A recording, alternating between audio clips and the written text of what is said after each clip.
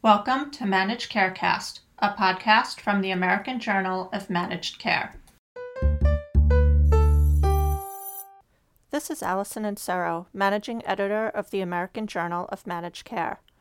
Addressing vaccine hesitancy, which may take the form of refusing a vaccine or putting oneself in the wait-and-see camp while thinking it over, has never been more urgent, as health authorities race to try and vaccinate as much of the population as possible this year against the virus that causes COVID-19. On this episode of Managed Carecast, Dr. Pat Sauber of The Doctor Weighs In discusses education for patients on the topic of vaccine hesitancy and COVID-19. Her guest is Eve Gauss, who directs the development of interactive, people-centered multimedia programs for Wolters Kluwer Health. The programs are used by healthcare systems to address questions raised by patients about the vaccine, how they were approved, how they work, and more.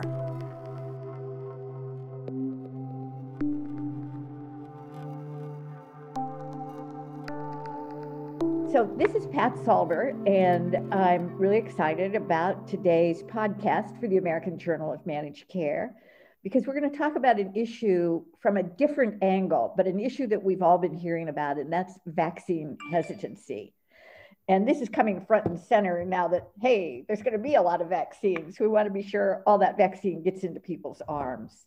And vaccine hesitancy is really people refusing to take the vaccine when offered. And unfortunately, there are a fair number of people who are indicating that they're going to refuse. So that's what we want to talk about today.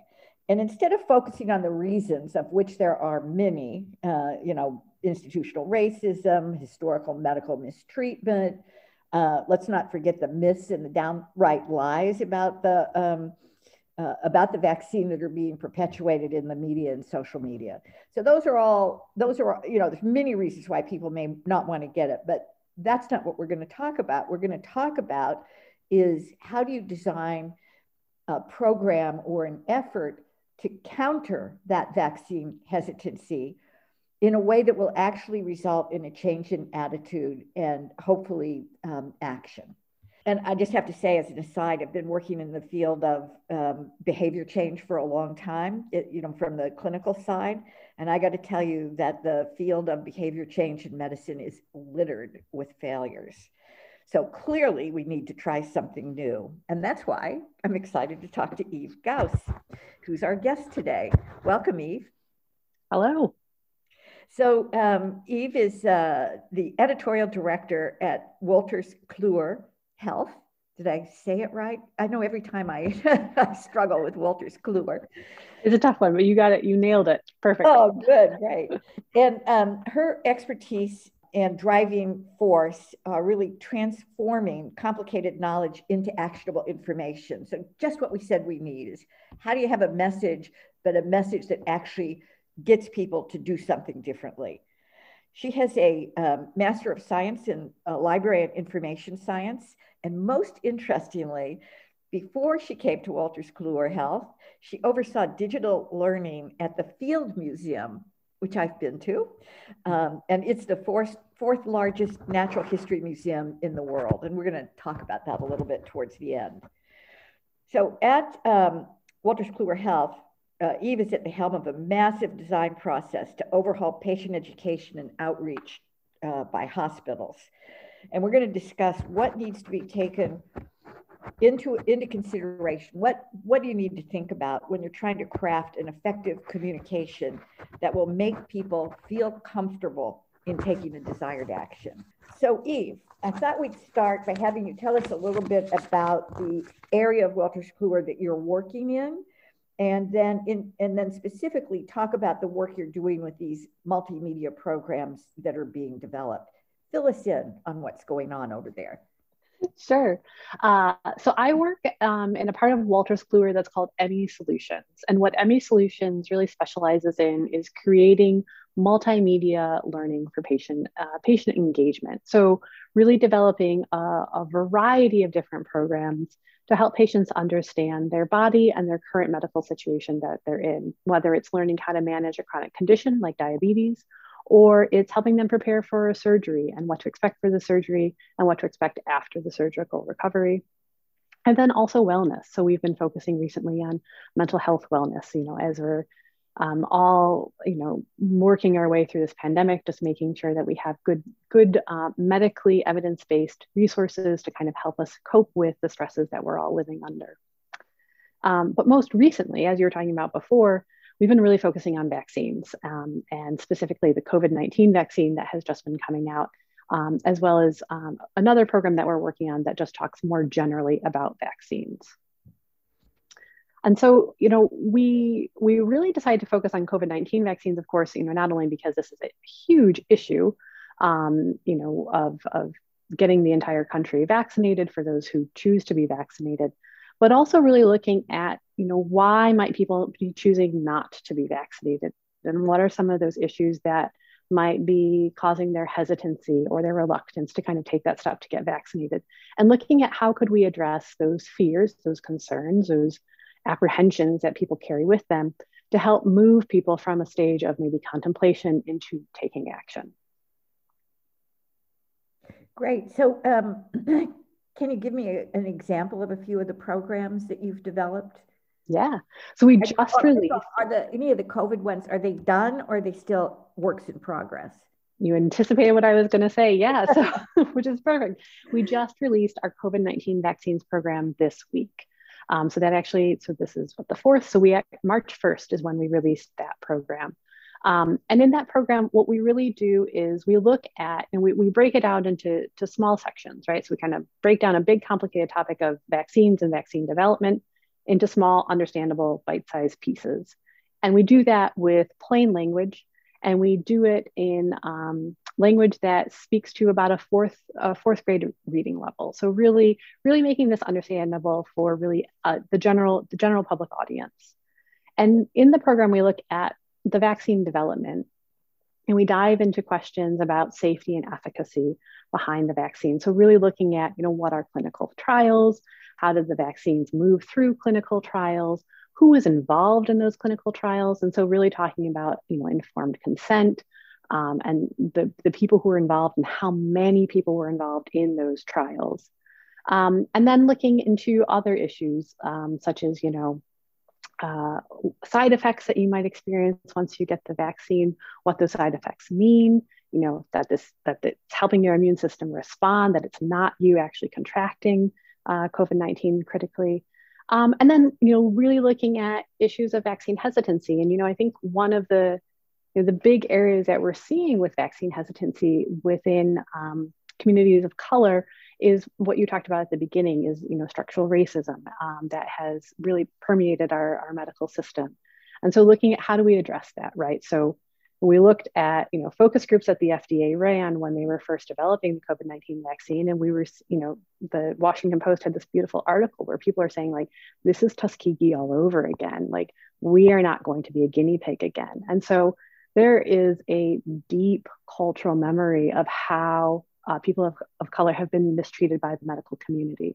And so part of it is acknowledging that cultural memory exists, that's important, and that it influences people's actions today. And so that it's really important to show, what have we done since the awfulness of Tuskegee to move the medical field forward, so that when we're offering a vaccine, we know it's been vetted, we know that there's safety measures that have been in place, and we can say with confidence it is a safe and effective vaccine.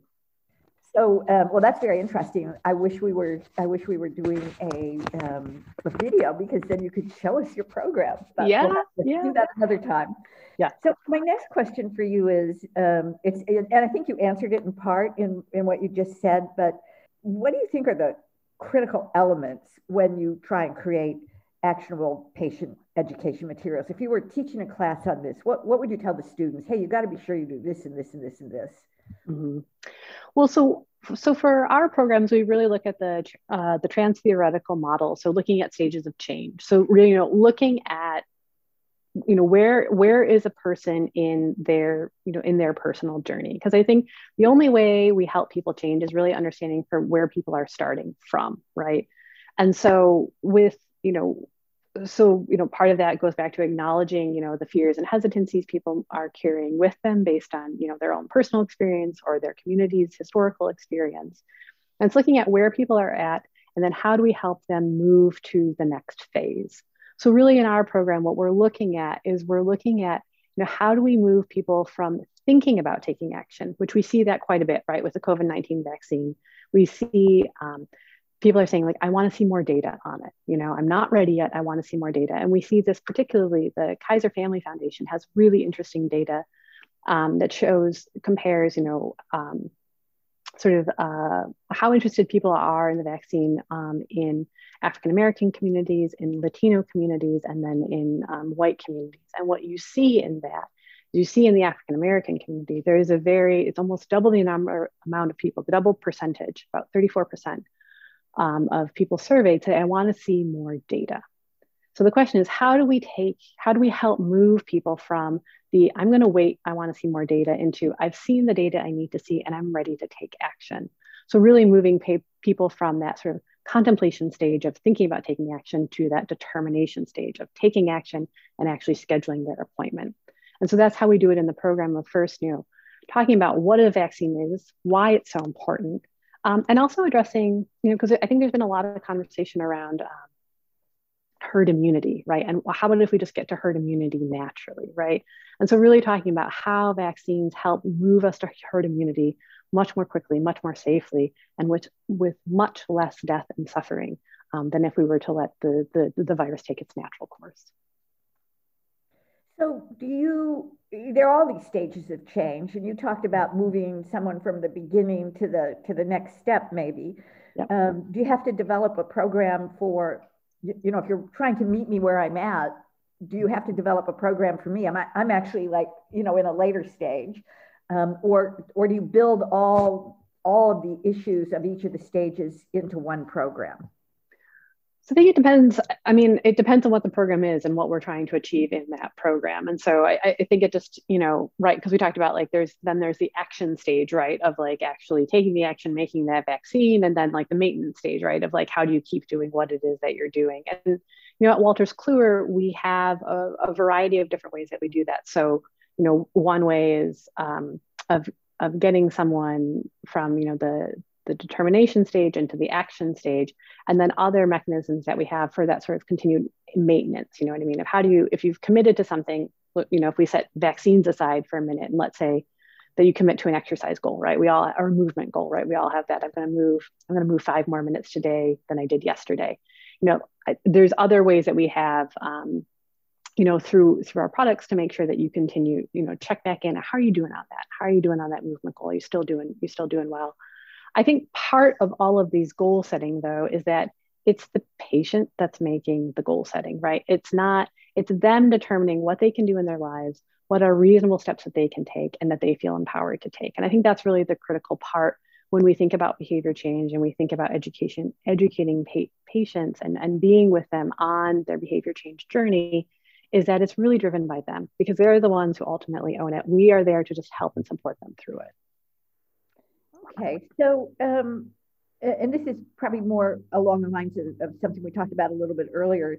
You talked about upfront addressing things that we know, that from research that are patients' concerns, like I want more data, you give them more data. What about these myths, the idea that these things are circulating out there, that particularly the mRNA viruses are somehow going to put a chip inside you, or they're going to mess with your DNA. Is it part of your process to pull those kinds of issues out and address them up front, or would you be more generic in the way you dealt with issues? Yeah, that's a good question. And it really comes down to what are the goals of the programs, right? So, and I think, sort of myth busting is, man, you could do a 40-minute program alone on myth busting around vaccines, right? So part of it is, ultimately, what are we trying to help people understand? And through the program that we created, ultimately, what we are trying to help people understand is how vaccines work. And so that's our way of myth busting in the program, is really let's break down, what does the vaccine do? What is in your immune system? What are antibodies? How do antibodies work with your system?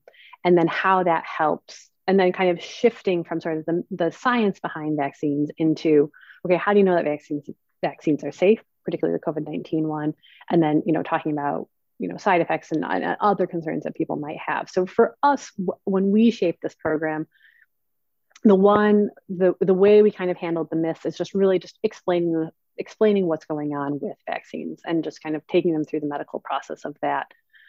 With the one thing that we put right up in front and center, which I think is a really important thing to know, right, is that COVID-19 vaccine will not give you COVID-19. Right? That is the absolute critical thing. If nothing else to know, this will not infect you with COVID-19. So that was one thing that we thought was really, really important, and that we chose to focus on in the program. So it's multimedia. Does that mean you are incorporating print and audio and video, or what do you mean when you say it's multimedia? And is there just a program, or are there videos plus written material plus, I don't know, tweets, or however else you want to reach people? What are all the components? Right.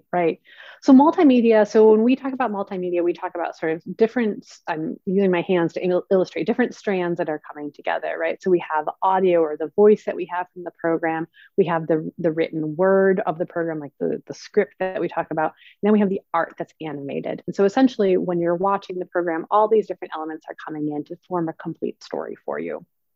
But that's not the complete story of all the COVID-19 education that we offer. COVID-19 vaccines is one element that we have. But, we also know people have different preferences for how they want to consume information. So there's also leaflets that we have, quite a few patient leaflets that can speak, the multimedia program sort of has a larger holistic view. And then we have leaflets that can speak to more specific audiences or more specific concerns. For instance, if you want to dive into how an mRNA vaccine works, we have a leaflet that will talk about that. And this is a product that you've developed for use in hospitals, right? That's correct. And yes. So are these? Is this? Do these cost, or are they? Well, sure.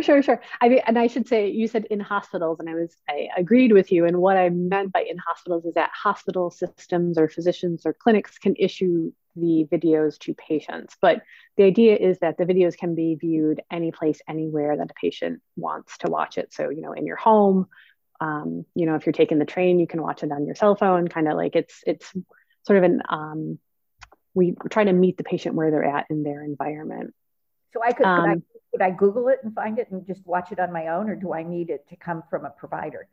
Sure. So for our COVID-19 vaccines that one does need to come from a provider. But we earlier, back in March of 2020, we released a video on COVID-19. So really, what is COVID-19, understanding COVID-19, and practical steps you can do to keep yourself safe and healthy. And that is publicly available. Oh, okay. All right. Well, that's good, because you have to eliminate as many barriers as possible. So if you have to make a sale to somebody so that they can then make a sale to their patients, all those steps can create barriers. Mm-hmm. But I wanted to switch gears here a little bit and talk to you. We started out by saying that vaccine hesitancy is probably greater in communities of color. And so the issue comes up, what about language and culture?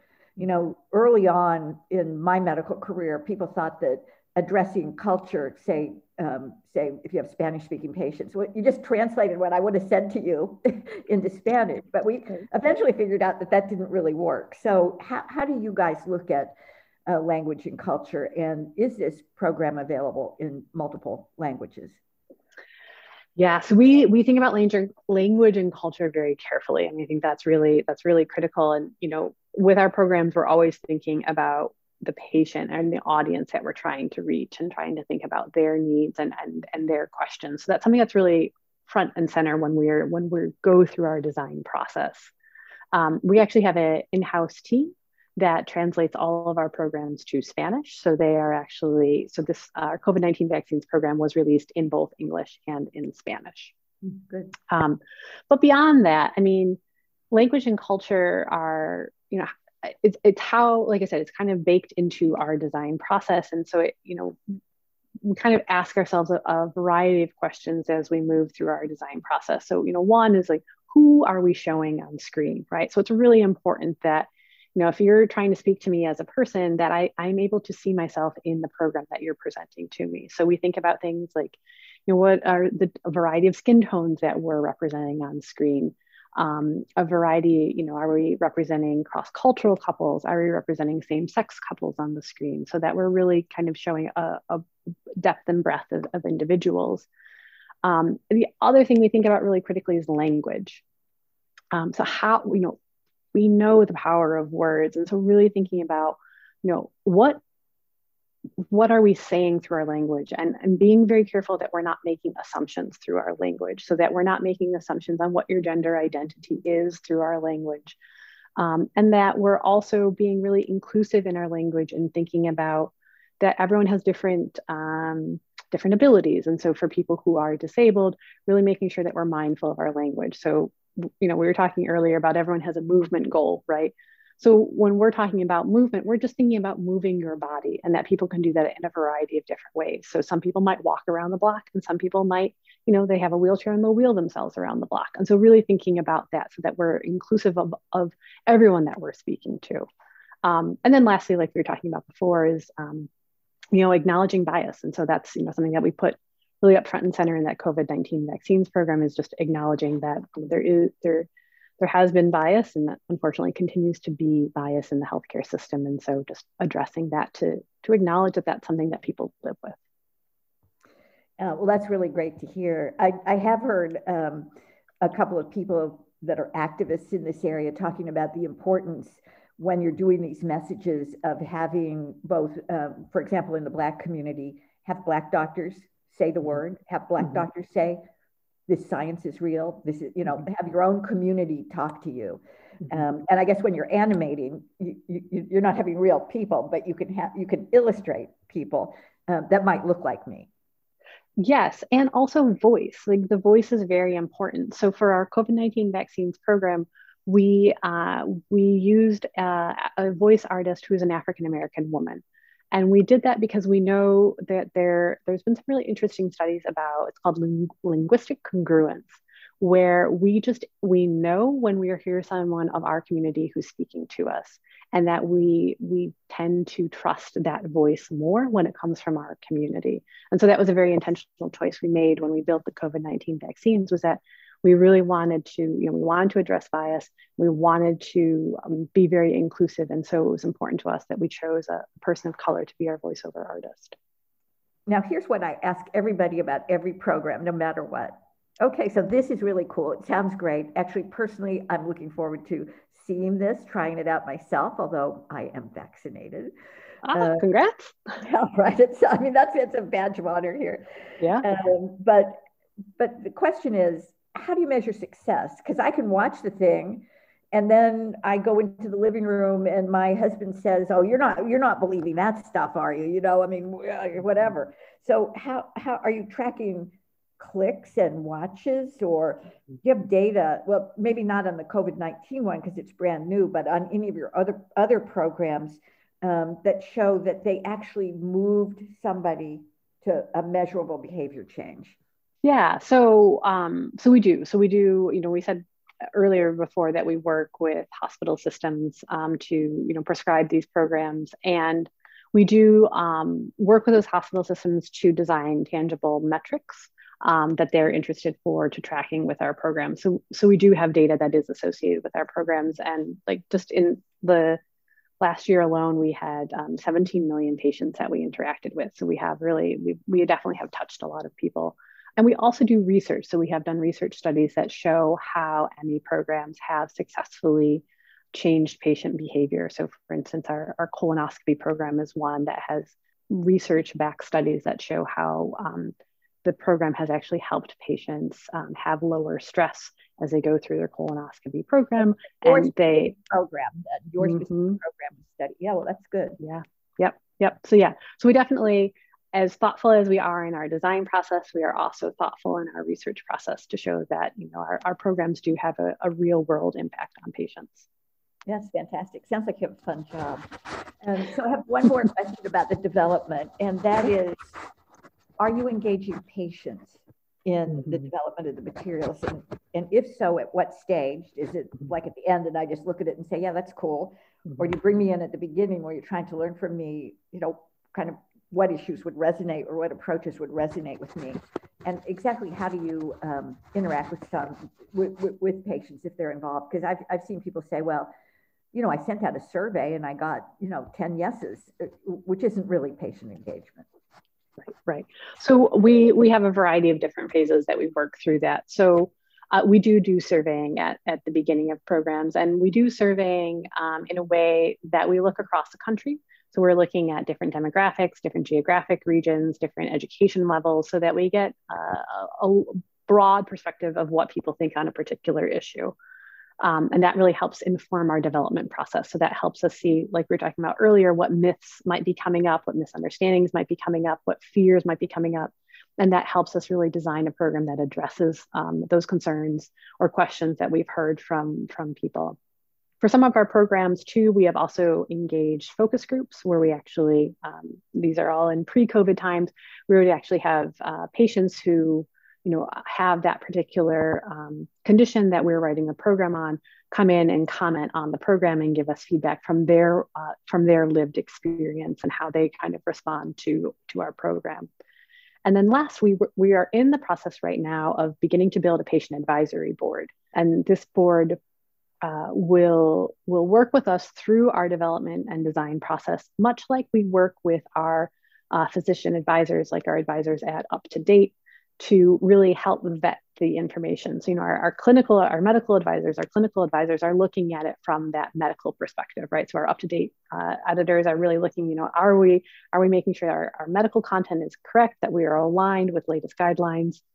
And our patient advisory board is going to be looking at it from that patient experience perspective. Are you really speaking to my experience? Are you addressing the issues that I found as I was going through this treatment process, or the struggles I might have as I'm managing my chronic condition? So really lending that other perspective. So that is a work in progress that I am really, really excited about, because I think it's just going to be a tremendous addition to our programs. Yeah, it sounds like it. So I have one last question, which may seem like a little bit of off topic, but I would really like to know how your work at the Field Museum, this is a museum of natural history, prepared you for the work that you're doing today. And were there any lessons that you learned from that experience, both positive or negative, that have helped you out, have really informed the work that you're doing now? So at the Field Museum, the Field Museum is an active research institution. So it has a collection of, I've forgotten now, many millions of objects and specimens. When I was at the museum, I worked with teenagers, and I had the unique challenge of having teenagers and getting them interested in plants, and not any plant, but a single-celled plant. And so if you know anything about teenagers and plants, those are not really a natural pairing. And so that was a slightly challenging road to walk. But really, first of all, working with teenagers is amazing. But really what I learned from that experience is the innate curiosity that every single person carries in us. And truly anything in this world can be interesting if you find the right question to ask. So what's that compelling question? Because if you find that interest and you activate that interest in the person that you're speaking to, this whole world opens up, and their curiosity starts to drive them through their learning process. So when I was working with these teenagers, we didn't focus on the fact that single cellular plants. What we focused on is that these plants are in existence today, and they were the first plants that evolved out of water onto land, and they have survived 5 mass extinctions. And that's a pretty weird thing, right? Like what kind of magical survivor is this plant that it can do that? And I think that's the same thing when we look at education with a patient who's facing a health situation. Is what is that innate curiosity? What is it that we can activate in you that helps to allay your fears and make you curious about your situation and want to learn more? Because the more you learn and the more understanding you have, the better your experience will be, because it will reduce your fear. It will help you have more informed conversations with your physician, and ultimately lead to better health outcomes for you, which is ultimately what we want to have you have. Well, that was great, because it turns out that probably was a perfect background for your move into this new position. So, Eli, do you have any final thoughts, any final message that you want to leave to our listeners? Just to go and get your COVID-19 vaccine. When it's your turn. That's it. Yeah, yes, absolutely. When it's your turn. To read more about COVID-19 and vaccination progress, visit ajmc.com or see the show notes. To get in touch with us, email info@ajmc.com or follow us on Twitter @ajmc_journal. And if you like the podcast, don't forget to subscribe and rate us.